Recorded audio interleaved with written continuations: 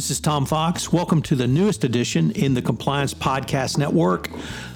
My latest podcast, Compliance and Coronavirus. As the voice of compliance, I wanted to start a podcast which will help bring both clarity and sanity to the field of compliance, the compliance practitioner, and indeed the compliance profession during this worldwide health and healthcare crisis. Taking up a variety of topics as diverse as working from home to sporting events, to the role of the board of directors, to crisis management, to the role of supply chains. We will look at all of these in this podcast. If you have a topic you'd like covered on compliance and coronavirus, please let me know. I'd be happy to do a podcast on it. In this episode, I visit with Deanne Conroy. Deanne is the Compliance Solutions Manager for Affiliated Monitor, an attorney with 12 years of experience in healthcare law. We consider the importance of communication with a healthcare officer or healthcare company and system during the coronavirus health crisis. Hello, everyone. This is Tom Fox back for another episode. And today I have with me Deanne Conroy. She is the She's the Compliance Solution Managers for Affiliated Monitors. Deanne, first of all, welcome and thank you so much for taking the time to visit with me today. Oh, thanks so much for inviting me. I was wondering if you could tell us a little bit about your role at Affiliated Monitors. Sure. I've been with Affiliated Monitors, almost 5 years now, a little over 4 years. And I'm an attorney by trade. And I have spent the last about 12 years of my career working specifically in healthcare. The first part, I worked for government entities at the state and federal levels regarding regulation and compliance and helping set laws. And then the second part, I have been on the other side doing defense work for companies that have come across some problems with the government in compliance issues and helping now to set up professionals and companies in entire healthcare systems to be in the place they need to be at so that they're in compliance. And it's not something they have to worry about. And it's not a huge risk management problem for them because I help get them where they need to be. And then they can just use that system and go forward. I started this podcast back in March, and the issues and questions that arose at that point are very different than what we are thinking about now. But I was wondering if you might be able to share with us what are the top 2 or 3 things that either you're thinking about as we record this in late October 2020, or that you are hearing or talking about with clients, customers, or others? Well, first, I think it's important to look at how we've all been adapting to the coronavirus and the pandemic we find ourselves in. I mean, unless you were a child in 1919 for that pandemic, this is the first pandemic for all of us. And so I think we found ourselves in a position where we were doing things off the cuff, doing it on the fly, and not really knowing where our regular work was supposed to fit in, especially with compliance.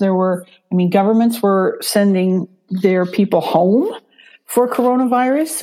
It took them a while to get back up. Some of them are doing everything online now. Some of them have part of their staff coming in at one point, another part of their staff coming in later. And it's just been a confusing time for people. And for like the first 6 months, I would say we were kind of in a position where people were like, but we're in the middle of a pandemic. And we use that as, I don't want to say an excuse, but as our reasoning for not really maybe focusing on some compliance issues that we need to be focusing on. So now that we're at the end of October, this COVID thing is nowhere near the end. Today, we just hit over 9 million cases in the U.S. Yesterday, we set a new single-day reporting record of 80,622 new cases in a day.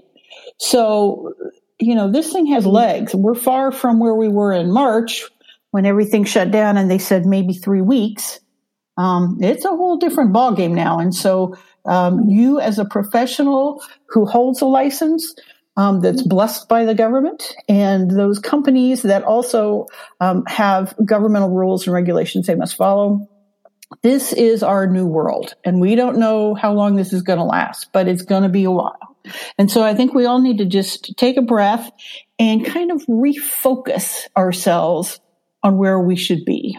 Is that a message that you find is resonating with the people you are talking to, either, once again, customers, clients, or your peers?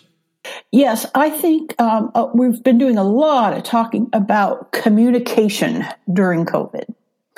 And the communication part, I really see in two different phases. There's the day-to-day communication that needs to happen, and then there's the let's get together and think about big picture stuff and discuss, are we where we need to be? What do we need to do to put ourselves where we need to be?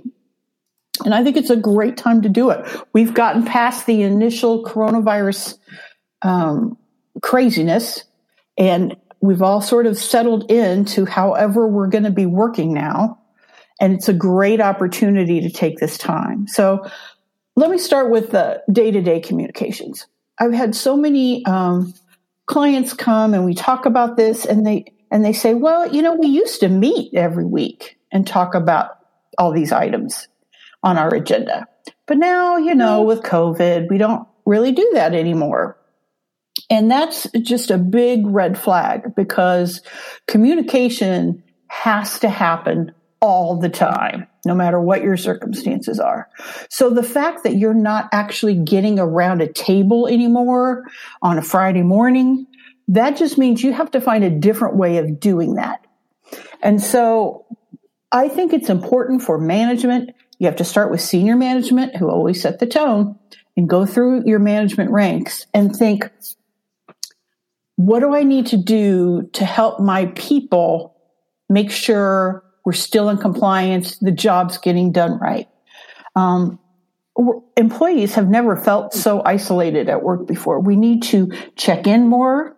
It needs to be talking about day-to-day things and alert them of successes. We just take for granted that others know what's going on in the company. And it may have been easy before because we were all in the same building. And when you went and got your coffee in the morning, there was Joe who would tell you, hey, thanks for those numbers. I got that report into the government. Great. I'm glad that worked. Well, now you're not seeing Joe getting your cup of coffee anymore. So the day-to-day communication needs to include things like, thanks for giving me those numbers. Just wanted you to know that the report went out on time. And here is the next thing we need to be working on. I used to ask a question along the lines of, where do you think we're going to be in Q4? And unfortunately, that question was either very naive or very short-sighted. So now I ask a question of, where do you think we'll be in 12 to 18 months? And this adaptability that you've talked about, is that something that you believe will have lasting impact in your industry? I do believe it will have lasting impact. The other side of the communication is the long-term look. And what a perfect time, because our day-to-day has changed and the way we do business may have changed. And it's a perfect time to step back and ask some of the big questions. And this can help you as a professional and you as leading a company into 12 months, 18 months, 2 years, 5 years down the road.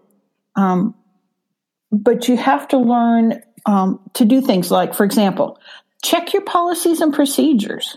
Are they still relevant in COVID? Do you need to change some things? Are there new guidelines that you need to create in your compliance programs that will get you through COVID and beyond? What are your current oversight controls that you have in place? Are they enough? Do you need a new approach?